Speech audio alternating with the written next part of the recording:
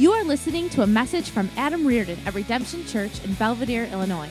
At Redemption Church, we are all about introducing people into a growing relationship with Jesus. If you would like more information, check us out online at redemption.cc. Now stay tuned for today's message.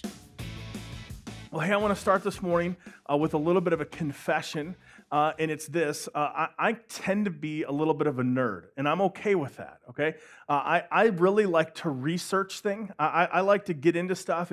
If we're even going to buy something in our house, like a new coffee maker, I want to research coffee makers. I want to know everything there is to know about coffee makers, and I actually really enjoy that. It kind of drives my wife crazy, but I just like to know stuff, and I like to research stuff, and I like to see the consumer reviews and know what's good and what's bad, and I'm kind of into that. And so one of the things in my own life that I've kind of been into over the last few years is really researching my family history and our genealogy. I kind of want to get some questions answered about who are the Reardons and where did we come from? Like, I kind of want to know, like, who are my people? Like, where are they in the world? Where did we come from? I have this, like, I have this deep desire that's probably not true that, like, I would find out that, like, I'm an earl or, like, 10,000th in line to be king somewhere, like, or maybe there's land somewhere that our family owns that I can vacation on. I don't know. I've heard that. I've heard that people have, like, looked into their genealogy and they turn out that they're, like, they're going to be knighted or something. I just think that'd be cool. Like, I would go by Sir Adam. That'd be okay with me. And so what I did recently, I've been saving up for this for a while, is I actually went onto Ancestry.com and I signed up for the DNA test. And so the long story short is you spit in a bottle and they analyze it. And so I've done that, and now I'm waiting 6 to 8 weeks until that returns. And so, and here's the thing, like, our family is supposed to be from Ireland. Reardon was O'Riordan and eventually got changed. But here's the deal, if I'm being honest with you, I'm ready to be totally surprised. Like, like, hey, you're a Norwegian, or, something totally not Irish, then I'll have to change some things about my life. But I'm interested in that. So over the last couple weeks, I've been working on kind of the family tree, because as this information comes in, potentially what they could do is tie you to people who have similar results as you, and maybe you'd find some family stuff. So online, I've been working on our family tree, and due to technology, I've actually made it further in the last couple weeks than I've made it in the last couple of years. It's kind of an interesting thing. There's actually people that go out into all over the world, and they go out into graves, and they go and take the information, and they actually enter it online, and they kind of connect people together. And so I've been able to dig back and find some names that I didn't have before, which is really, really interesting. And for me, I'm just fascinated by that. Some of you think that's kind of nerdy, and I already admitted I'm cool with that. I'm all right with that. Now, the reason I share that with you is because over the course of the summer, we're studying the book of Malachi. And one of the things that I think about, it kind of hit me this week, as we study the Old Testament, one of the things we're doing is actually studying the family history of the church. And so if you're a Christian, as we look into the Old Testament, what we're really doing is kind of going through God's photo album of our faith family. And so as we study through Malachi, what we see is some of the history of our family, some of the history of our people, some of the history of the relationship between God and his people. And we kind of have our work cut out for us this morning, because before we really jump into Malachi chapter 2, I think we have to kind of do a little bit of updating. I think we've got to do a little bit of recounting where we've been. Because if we don't first understand the why, then it really affects the what. If we miss out on God's heart for what he's communicating to us, we miss out on really what this means for us and why it's so important. In fact, it reminds me of a story. It reminds me of a story that I've heard that maybe you've heard before, and there's all kinds of variations of the story, but it's about a woman who makes pot roast, and she makes a really great pot roast. And she's newly married, and so her and her husband are kind of working in the kitchen together, making this pot roast. And this is like world famous. This is like her dish. This is the thing that she makes. It's really, really good. And so her husband's assisting her in the kitchen. And one of the things he notices is that every time she makes a pot roast, before she cooks it, she cuts the ends off of the pot roast and then puts it in the pan. So he asks her, he says, honey, how come you always cut the ends off the pot roast? And she says, well, I don't really know. That's just the way that my mom always showed me how to do it. She said, that's really a good question. So she called up her mom and said, hey, Mom, I'm making the pot roast, our family pot roast. And my husband asked me, how come we always cut the ends off the pot roast? And her mom went, that's a really great question. I don't know why we cut the ends off of the pot roast. That's just the way that my mom always showed me how to do it.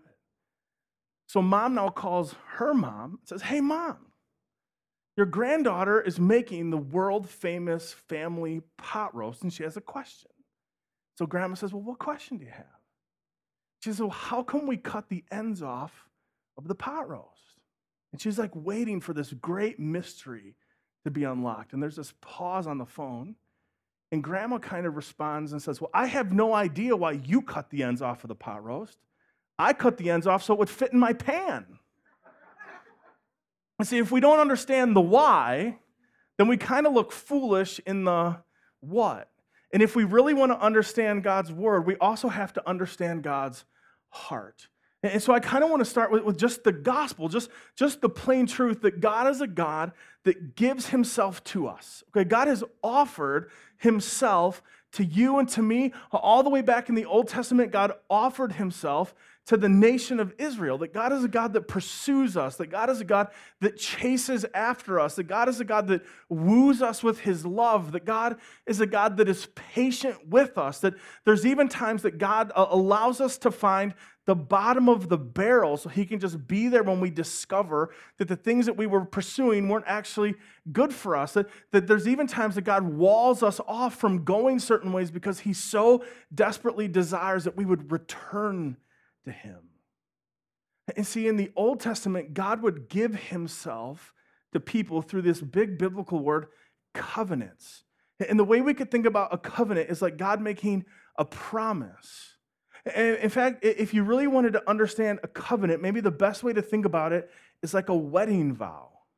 That a husband and his wife would stand before God and their friends and their family, and they would make a promise. They would make a covenant with one another.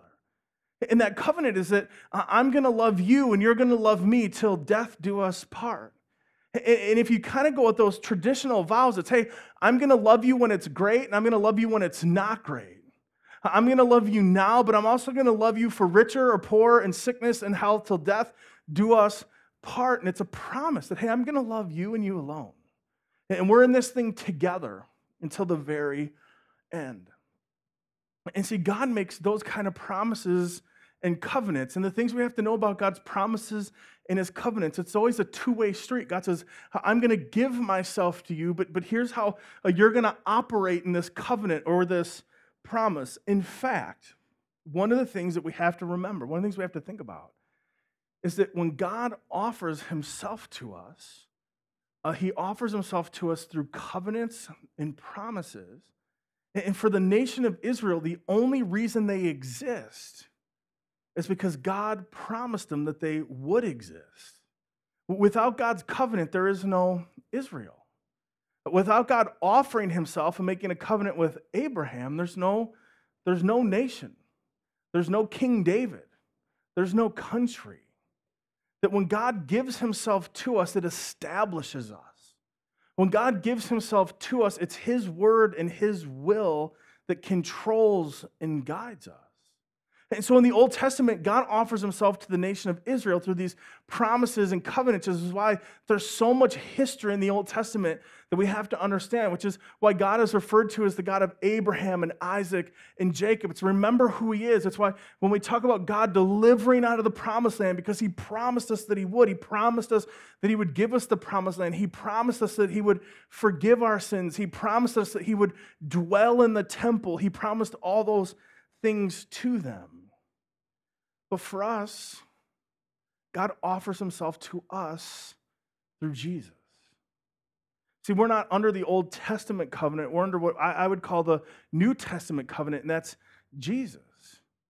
That the reason we don't do animal sacrifice, the reason you don't go to the temple, the reason that you don't have to operate under the laws, because all those things were satisfied and fulfilled in Jesus. This is the way he says it. Luke chapter 22, 19 and 20. This is Jesus at the Passover meal, Last Supper.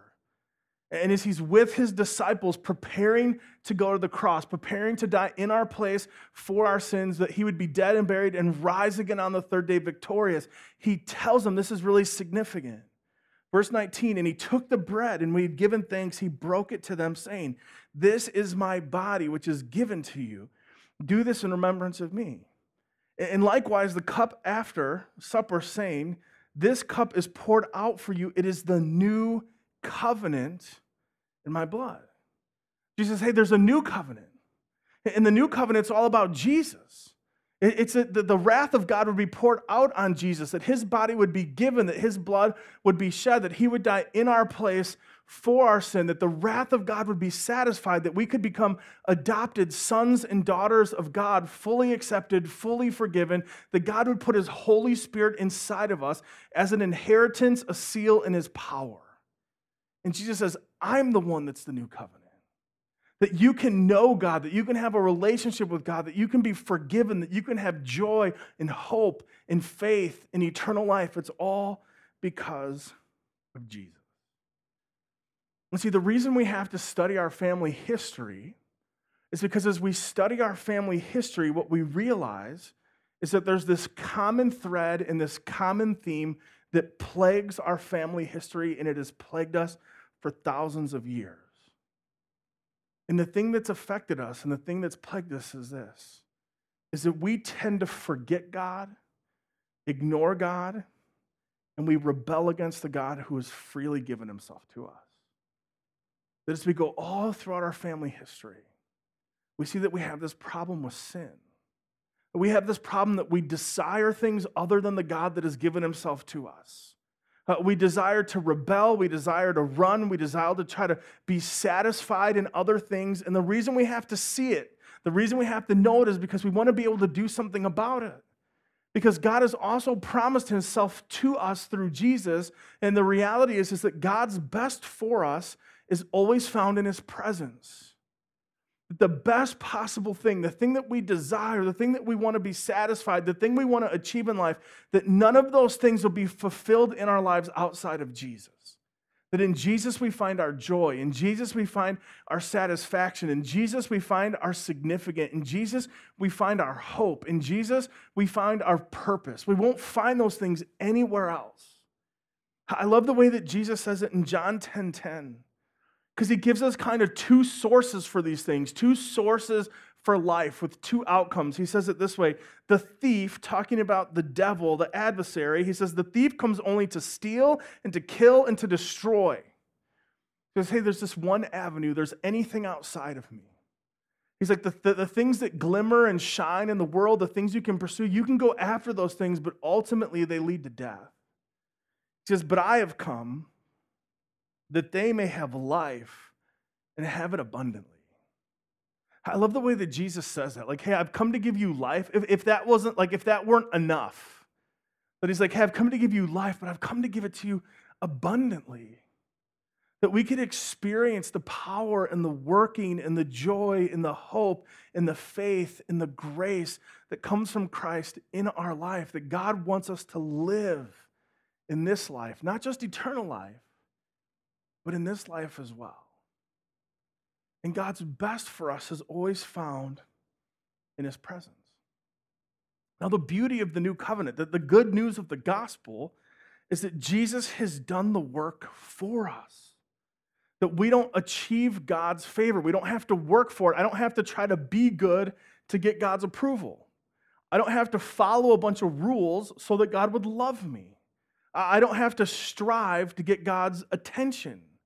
Because Jesus is the source, because Jesus is the sacrificial lamb, because Jesus died in our place for our sin and rose again, my salvation is in him, my identity is in him, so that I'm already fully accepted, I'm already fully loved, I already have God's attention, that when we're forgiven by Jesus, you are so loved by God that you could never be more loved by God and you could never be less loved by God. You are accepted, you are loved, that you are adopted. And so what happens is that having been led, as we believe, by the Spirit of God, we receive Jesus as our Lord and Savior. We have a profession of faith that the Scriptures then call us to be baptized. In the name of the Father, the Son, and the Holy Spirit. And then what we do is we rest and we live in Jesus. And I was studying this week, and I found a pastor that said it this way. I respect, said the Christian life could really be described by 3 words. That what it looks like to live for Christ and walk with Christ really comes down to kind of 3 verbs, these 3 words. The first one is this: fear. And what we mean by fear is that the fear of the Lord means that I carry around with me such a deep awareness, an awe, a reverence for the power, the holiness, the wisdom, and the grace of God that I wouldn't think of doing anything other than living for His glory. The psalmist says, fear of God is the beginning of wisdom. That understanding that there is nothing better, there is nothing greater, there is no place other than God that I would find my joy, my hope, my satisfaction. Understanding that He is the Alpha and the Omega, the beginning and the end. He is the author of life, the creator of all things. That He is holy, holy, holy, and yet He has given Himself to us. That we would have this fear, this awe, this reverence, this understanding of the awesomeness of our God. And that with that, we would choose to make our highest allegiance with Him and Him alone. And that we wouldn't desire to rebel against Him or do things that are outside of His goodness. That the second word He used was love. That the fundamental difference between holy living and selfish living is what has captured the love of my heart. That if I love God more than anything else, I won't focus all my energy and all my needs and wants. Instead, I'll pursue the kingdom of God in word, in deed, and thought. That love isn't just kind of this holding hands and singing kumbaya and feeling good thoughts. That Christianity isn't all rainbows and unicorns. That love means sometimes I have to deny myself. That love means sometimes I have to give things up. That love means that I would choose not to always pursue what I want to pursue, but rather I would pursue the things that God has said is good for me, that I would rather pursue His kingdom than my kingdom. And the last word that He uses is this: act. That part of being a Christ follower isn't just fearing and loving, but it's also working itself out in action. That acting is this God-focused living is not just about the attitude of the heart and the mind, but about a functional lifestyle. That our Father has precisely revealed His will for us in His Word. And our principal job is to simply obey what has already been revealed. It's interesting because I talk to and I meet a lot of Christians. And I talk to so many Christians that are like so obsessed with what God will reveal next to them through the Holy Spirit that they forget about what God has already revealed to them. That instead of asking God what is next, our desire is just to be faithful to what He's already spoken. That we are overeducated when it comes to the Scripture, but we don't really walk into obedience to what He's already said. So that if we feared Him and we loved Him, then we would act according to His word. That we would decide that God is a good, good Father, that His way is the best way. His yes is good for us. His no is good for us. And we would make the adjustments in our lives to do what He has told us to do. I had a college professor that said it this way. He said, if you ever come to a crossroad where you disagree with the Word of God, you're wrong and you need to make the adjustment. And I think that's true. That we as Christ followers don't have the ability to go, hey, Jesus, you know that thing you said that kind of convicts me, that I kind of struggle with that? So I'm just going to strike that one from the record and kind of rewrite it. We don't get the availability to do that. But as Christ followers, we live and we die. We also thrive by the Word of God. And see, the reason this is so important is because this is what God holds against Israel. This is what God charges them with. He says, here's the deal.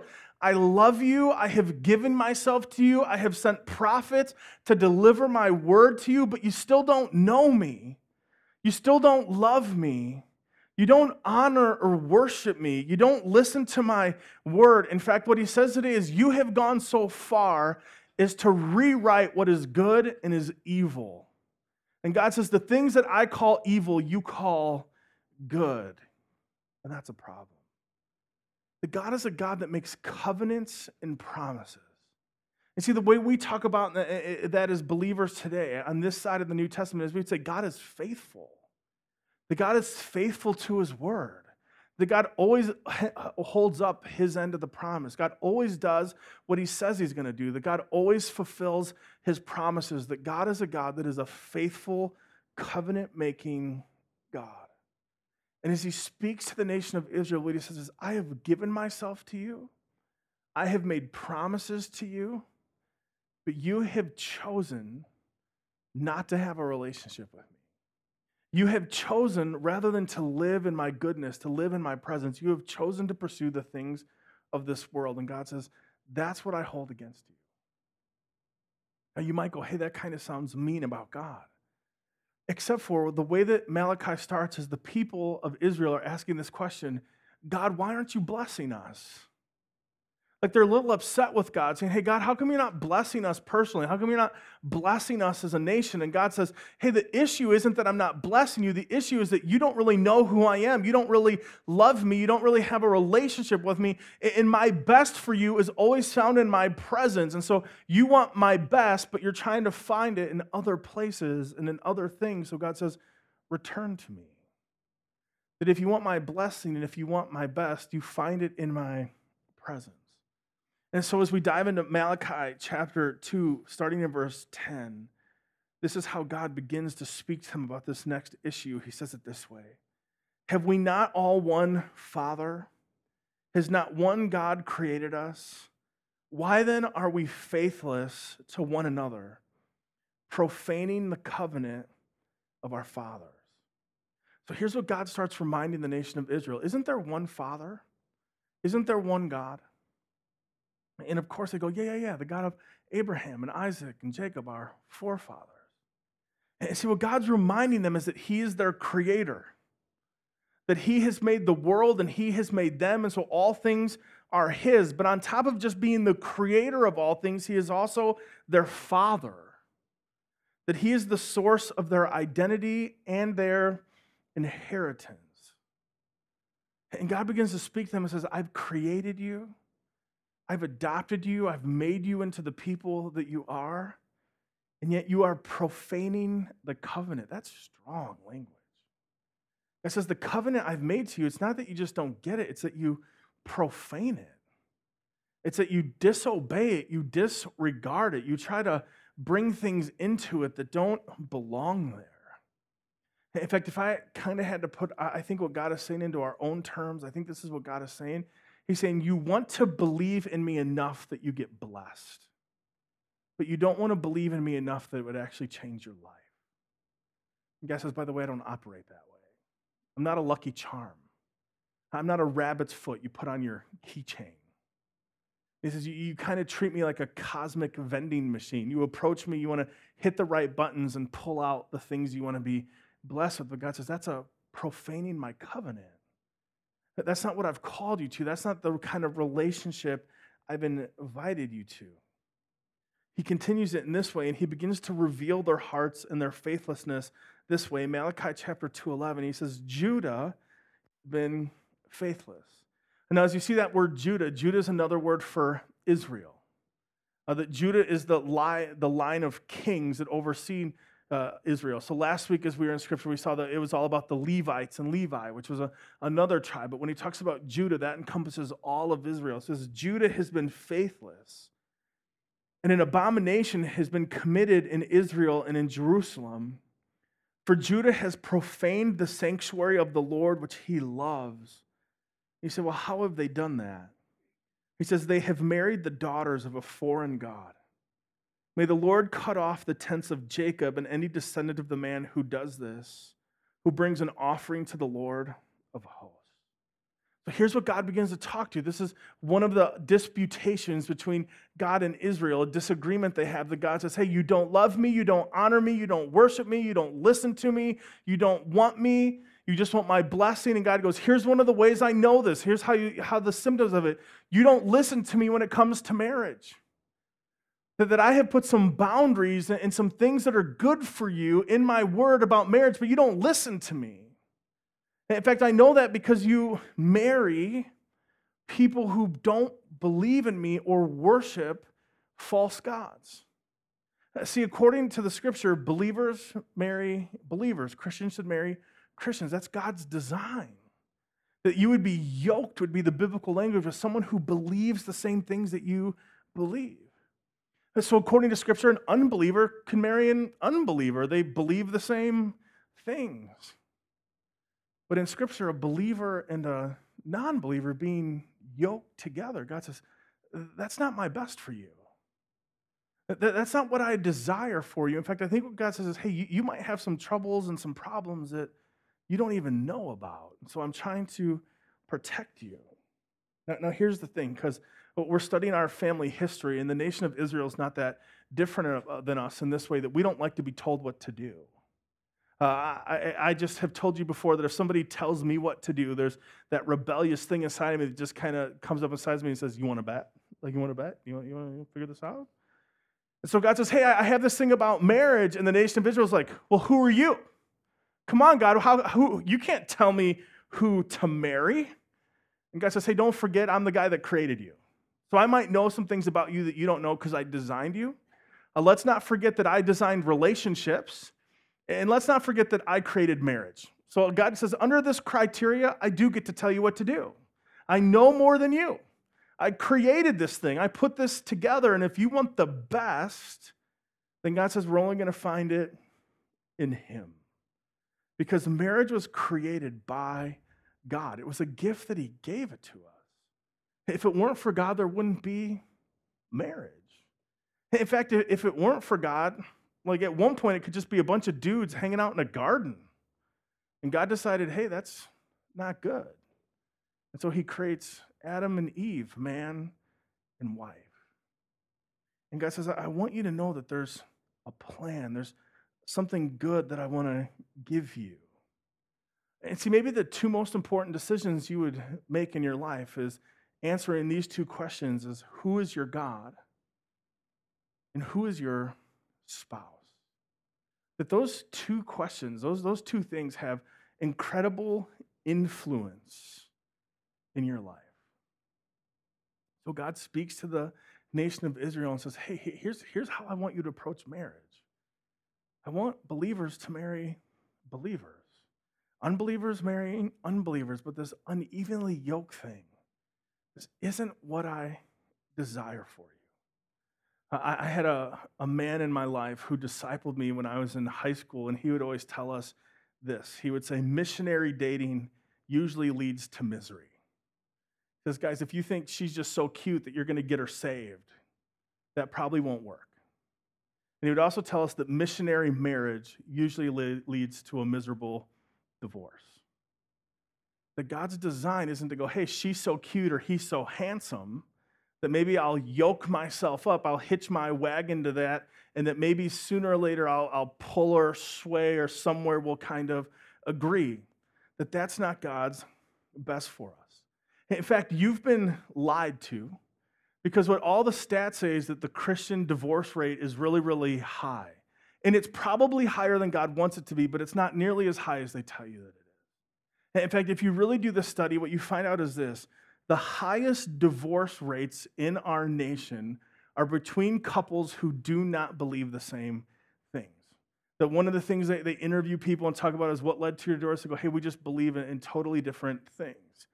The highest success rates, the highest people of staying together are really people who believe the same things. In fact, most study would say that you see the most long-term, committed, loving marriages and people who believe the Bible, love Jesus, and keep their commitment to one another. And I just find that fascinating. So here's what I want to do for just a second, and I know it's going to be totally uncomfortable, and it's just uncomfortable for me as it is for you, but I love you too much not to say it. Here's the deal.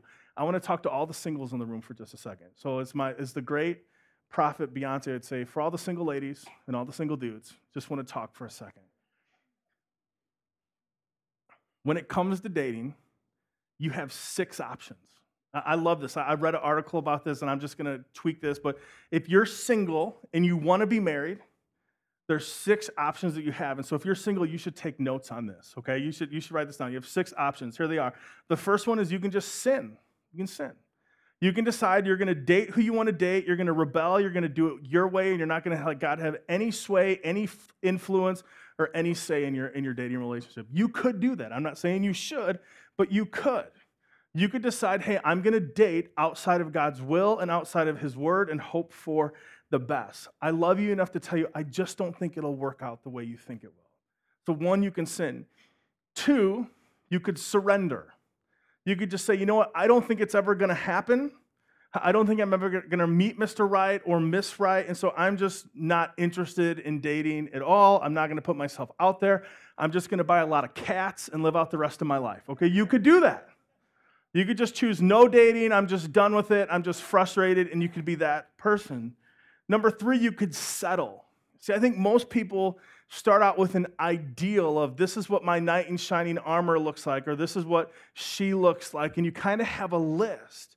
And see, what can happen is if you don't meet the right people, what happens is you start to take things off the list. And so you might have like, hey, I'm looking for a guy that would be a gentleman, and he would be able to provide, and he would be a guy with morals, and he would love Jesus, and we would, have the same dreams and hopes. And you could do the same thing, guys. You could say, hey, I'm not looking for a girl that smokes and drinks and chews. I'm looking for a girl that she has manners, and she's kind, and she's loving, and all these things, and she's beautiful. And you could have these lists. And what happens is if you date the wrong people, and if you handle dating the wrong way, what happens is you end up with one thing, and it's like, has a heartbeat. You're like, that's what I'm looking for, has a heartbeat.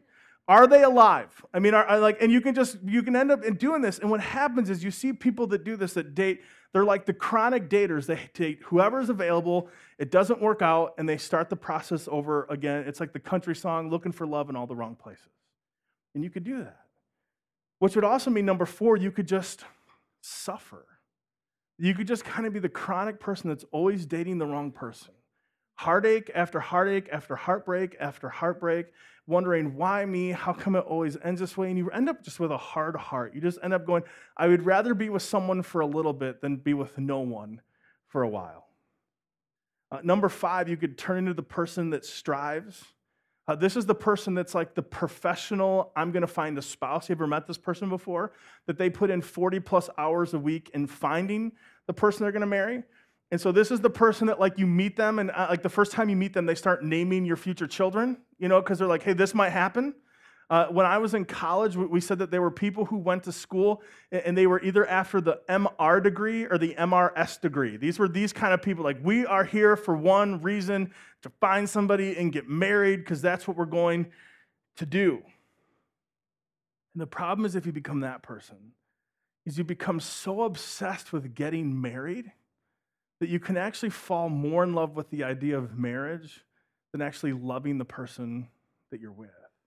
And while the Bible talks a lot about loving marriage, it also talks more about loving and honoring and cherishing the person that you're with.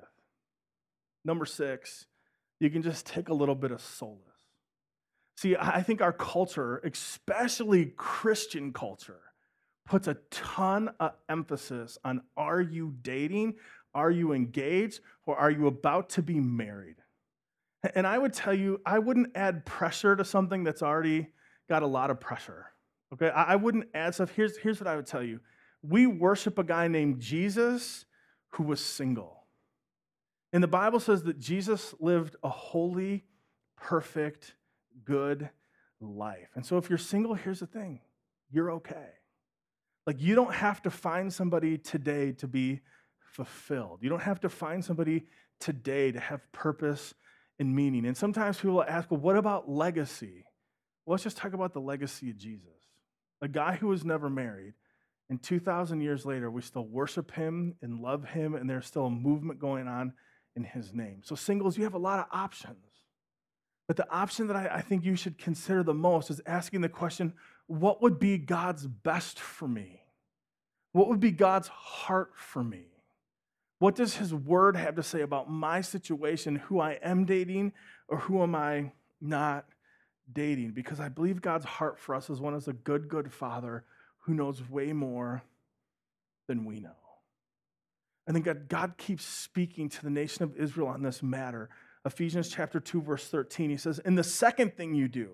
So God says it's not even that you've kind of restructured marriage. It's not that you've redefined marriage. But sometimes people say, hey, could the Old Testament really have a lot to say about our life today? And God's saying, hey, you're rewriting marriage. Hey, you're trying to reset the boundaries of marriage, what it is, what it isn't. That seems pretty relevant to our lives today. So not only that, he goes, but the second thing you do is you cover the Lord's altar with tears, with weeping and groaning, because he no longer regards the offering or accepts it with favor from your hand. Verse 14.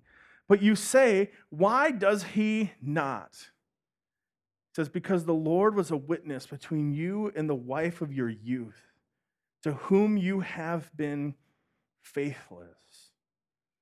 Though she is your companion and your wife by covenant, did he not make them one with a portion of the Spirit in their union? And so there's two things I'm kind of upset about. Because the first is that you've kind of totally rewritten this idea of what marriage is.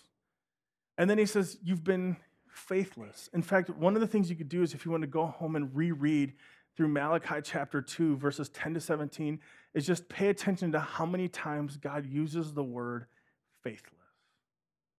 And what God really tells them is you've been faithless to me and you've been faithless to your spouse. And God says, it grieves my heart, but it also makes me angry.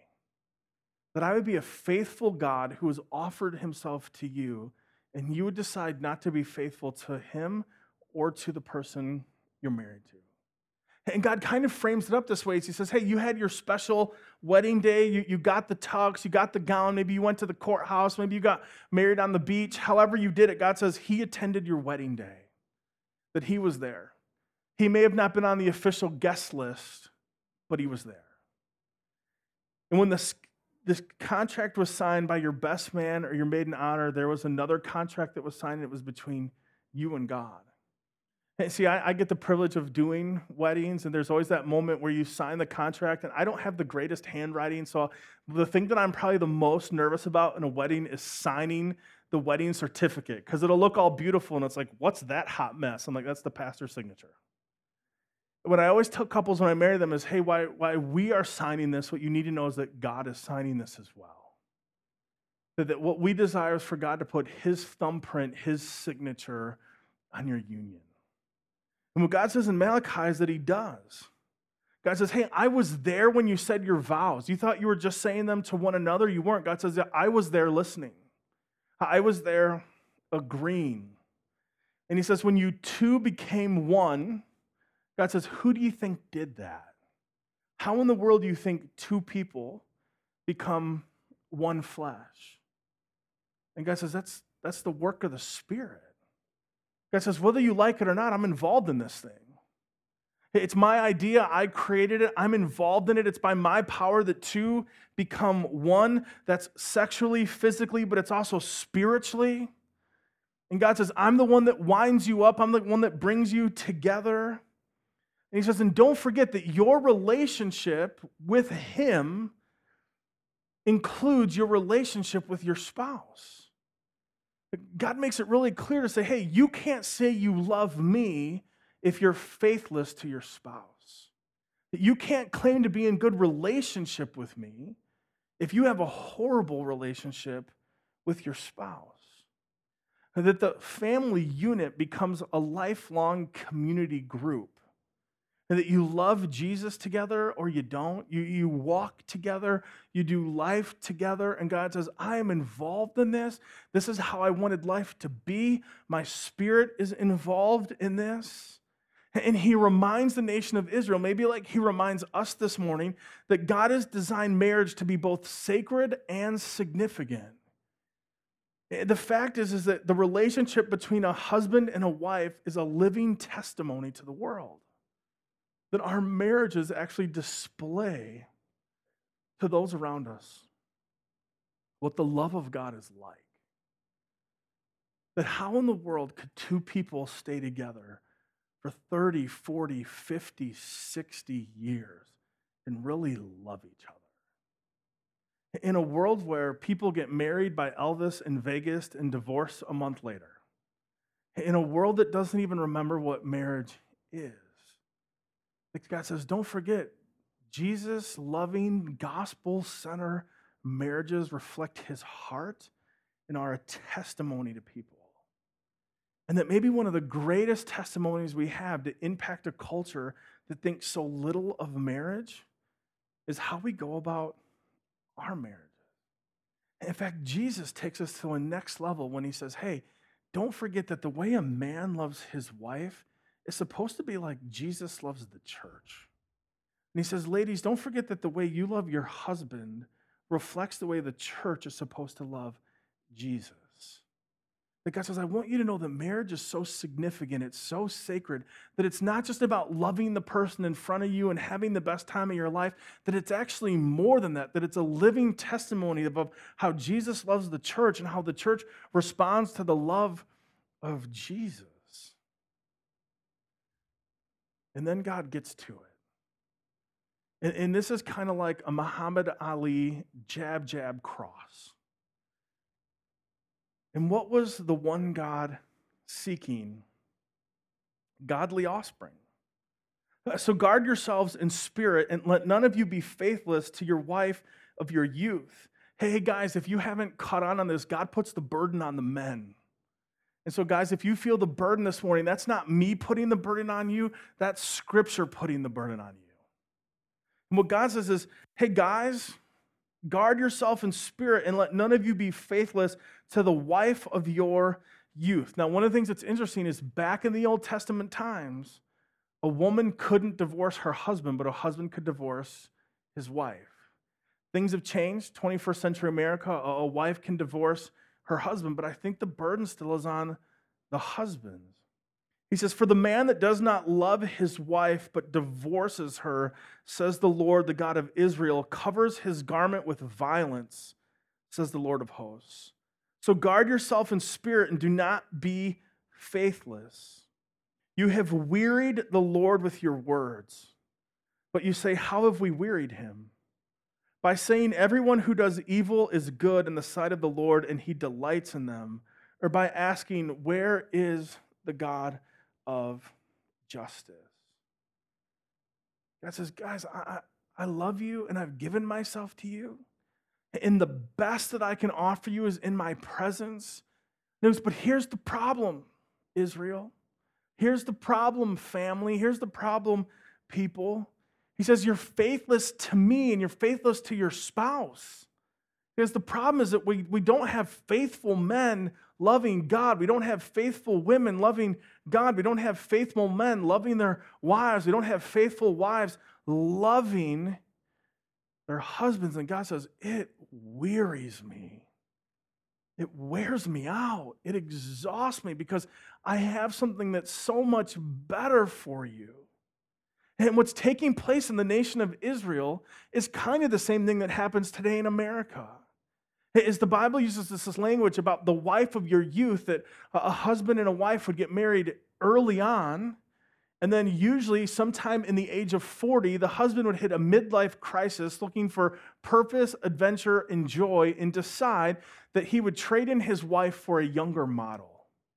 That he would try to go, hey, I'm going to leave the wife of my youth because she's older now. My life isn't filled with purpose, joy, and excitement, so what I might need is a new wife. So the man would divorce his wife, leave his kids, and what God is also saying is that he would choose to divorce his wife for a person who believed in a pagan God, deciding that that's where he would find his joy, his comfort, and his satisfaction.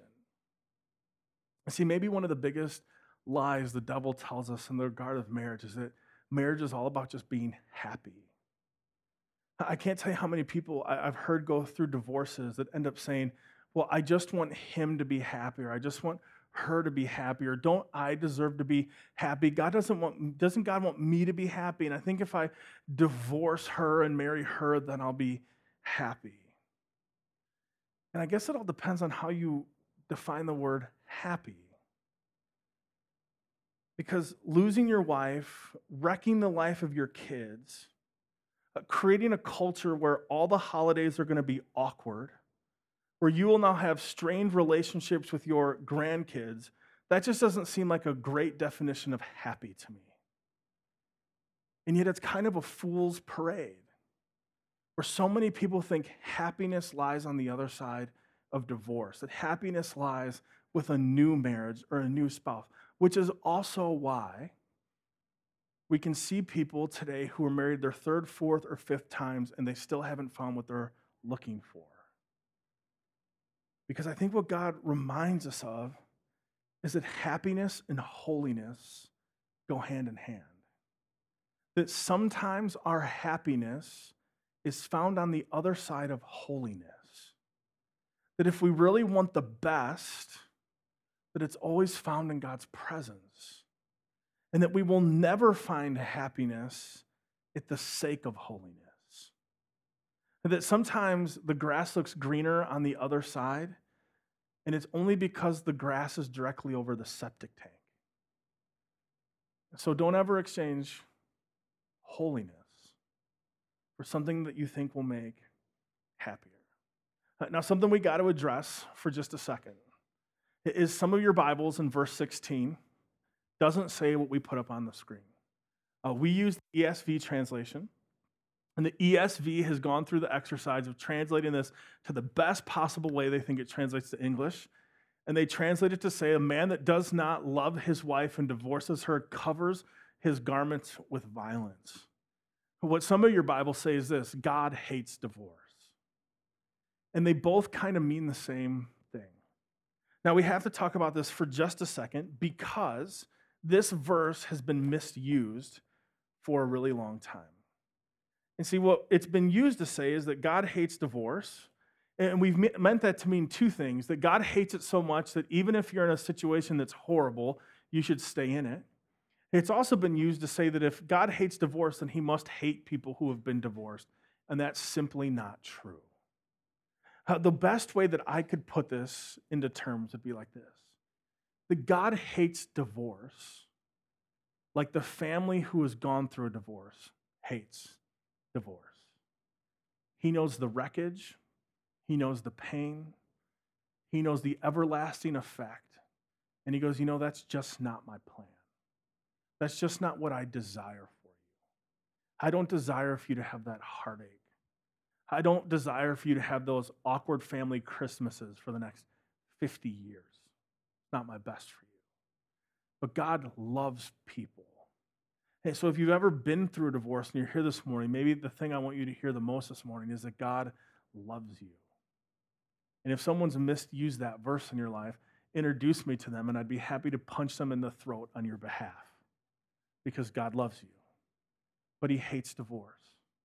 And it's because of the wreckage that it creates for generations. And see, one of the things we teach, so we have to talk about it this morning, because I used to be way more legalistic about this in my life. But the more I pursue Jesus and the more I pursue the gospel, the more I become more like him, and I get rid of my foolish thoughts and I get reformed in my thinking. And see, one of the things the Bible says is that God doesn't like divorce, but there are times that it's permissible. And because we love the Word of God, because we value Jesus, we teach what the Bible says. And so I want to spend just a couple minutes talking about times that the Bible says that it's actually permissible for divorce to happen. Maybe the best way to think about it is, in what circumstances are the promises or the wedding vows able to be broken? And so I want to share 6 of them that I found in Scripture with you this morning. The first one is this: death. When you make a vow with your spouse, you say, "Till death do us part." So when either the husband or the wife dies, the marital vow ends because they fulfilled it. Till death do us part. Both Romans 7, 1-2 and 1 Corinthians 7:39 would say this, that when it ends. In fact, one of my favorite interviews, somebody interviewed Billy and Ruth Graham, and somebody asked Ruth, because Billy was kind of a hard guy to deal with sometimes, they said, "Ruth, have you ever thought about divorcing Billy?" And she said, "No, but I have thought about killing him several times." So you can't kill your spouse, but sometimes what the Bible tells us is that if one of the spouses die, that the marriage covenant is over, which also frees up the widow to go be remarried. And that's what the Bible says. Number 2, adultery. Deuteronomy chapter 22, Matthew 5:32, that adultery is grounds for divorce. That when someone cheats or has relationships with someone that's not their spouse, it's like putting a torpedo in the hull of the marriage covenant. And that it blows open such a big hole that God says, "Hey, that's actually room. There's some room there for you to go, you know what? This vow has been ended, and we can start over again." Number 3 is sexual immorality. Matthew chapter 5:32 and 19:9. This is a broader category than the one before it, that there are things that people do that are wicked, habitual, and vile. And then God says that sometimes if someone's heart is so hard, or if they are so into a sin that they can't get over, there's actually things that would end the marriage covenant because one of the spouses would choose not to get rid of that sin, but habitually do it over and over and over again. Number 4 is abandonment. 1 Corinthians 7:10-24. In this instance, what this Paul says is that maybe you have a couple that gets married as two non-believers. One of them gets saved, begins to follow Jesus, becomes more and more like Jesus. The other spouse says, hey, I liked you a lot more when you weren't like Jesus. I kind of liked that lifestyle we had. And so one of the spouses leaves, says, I'm out of here. And what God says is, hey, if your spouse abandons you, that you're no longer held to the marriage covenant because your spouse abandoned the covenant. Number 5 is treachery. I thought that was an interesting one. Malachi 2:14-16. So abuse, violence, dangerous behavior. If your safety's at risk over and over and over again, that there's actually grounds and room for divorce. Last but not least, hardness of heart. Matthew chapter 9:18, Mark 10:5. That if your spouse's heart is just so hard towards you and there's no change, that eventually that would lead to an area where you could actually get divorced. Now, here's what I want you to think about, is that even though the scripture says that it's permissible, that there's areas where it's okay, here's what I would have you think about. Don't get a divorce just because you want a divorce. Get a divorce because you have to get a divorce. But I think there's something significant about that long-term loving as long as you can, pursuing as long as you can, holding out as long as you can, hoping that things will get better. But there are some instances where divorce is both permissible and acceptable. I would just hope that as the people of God, our attitude would say, hey, our marriage covenants end because we had to, not just because we wanted them to and we thought there was fun stuff on the other side.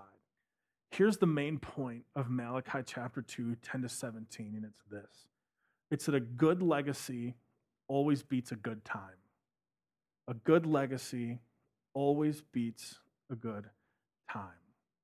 And see, there's thousands and probably millions of books on parenting and raising children and making an impact that lasts. But one of the things that God reveals to Israel and to us is this, is that the greatest thing you can do for your children, your grandchildren, and your great-grandchildren is to love Jesus and then to love your spouse with a gospel-centered, Christ-like, lasting love.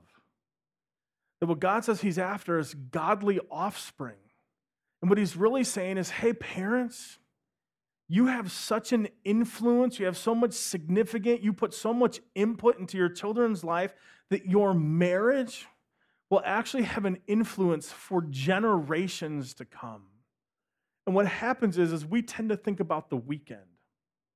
We tend to think about the next fun thing, the next thrill. We tend to think about when will I find a little bit of joy and excitement. And what God thinks about is the next few thousand years of kids coming up, generation after generation after generation.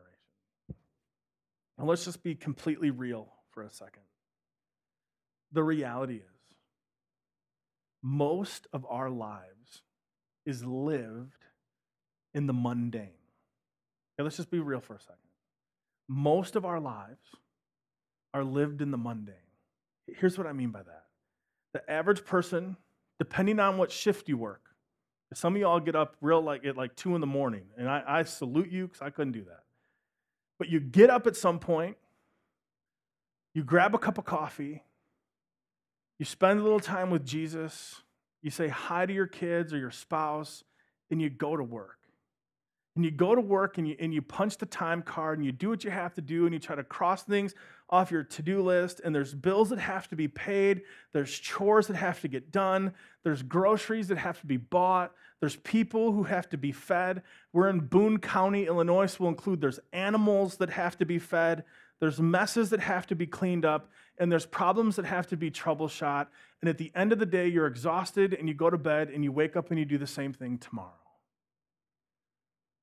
And see, the reality is that we try to look for is a good time and, hey, when am I going to get the thrill? But here's what God is saying to us.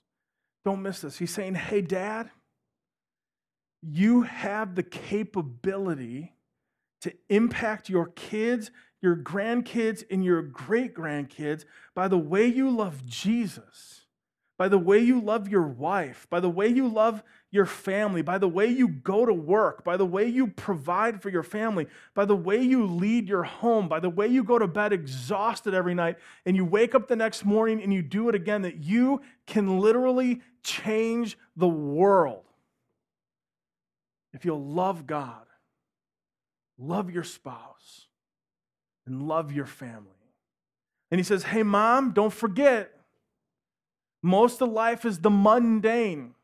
Most of life is punching the time card, loving those kids, cleaning up their messes, dealing with them day in and day out. But don't forget, you have the capability to impact your children's lives, your grandchildren's lives, and your great-grandchildren's lives by the way you love Jesus, by the way you love your husband, by the way you love your kids, by the way you go to work, by the way you provide for your family, by the way you live in your home. You can change the world. See, all of us have this desire to change the world. But we live in a generation that wants to change the world. Nobody wants to do the work, though, to change the world. And what God reminds us is it's the day in and the day out that lasts for generations. And see, this is what's really important about the book of Malachi, I think, is that God speaks through Malachi and then goes silent for 400 years. So God's saying, hey, I'm going to sign off in a little bit because we're going to have some anticipation for the arrival of Jesus. And God goes, one of the things I need to tell you, one of the things I have to communicate to you is don't forget how important your love for Jesus is, how important the love of your spouse is. It'll change the world. I know you don't feel it today, but it will. And so if there's only two things people could say about you, I would suggest to you that maybe these would be the two most important things. That at the end of your life, or years from now, when a guy like me is tracing through the family genealogy, that they would look back and say, you know the thing about him? He really loved Jesus, and he really loved his wife, and he really loved his family. And they'd say, you know the thing about her? She really loved Jesus. She really loved her husband, and she really loved her family. See, there's kind of this tension. On one hand, what God reminds us in Malachi is about what are we pursuing today? What are we living for today? What are we putting our heart towards today? But on the other hand, the question is, what kind of legacy will you leave behind? Generations from now. What kind of ripples and waves will you leave behind? Our faithful, covenant-keeping God speaks to you, and he speaks to me through the scripture today. And I think what he says to us is because of Jesus and the relationship he has given us, be faithful. Be faithful to God. Be faithful to your spouse. Be faithful to your family, and trust God that it will last and leave a legacy for generations. Let me pray for us. Thanks again for listening to this message from Redemption Church in Belvidere, Illinois, where we believe faith is a journey, not a guilt trip. Listen again next week, but in the meantime, visit us at redemption.cc.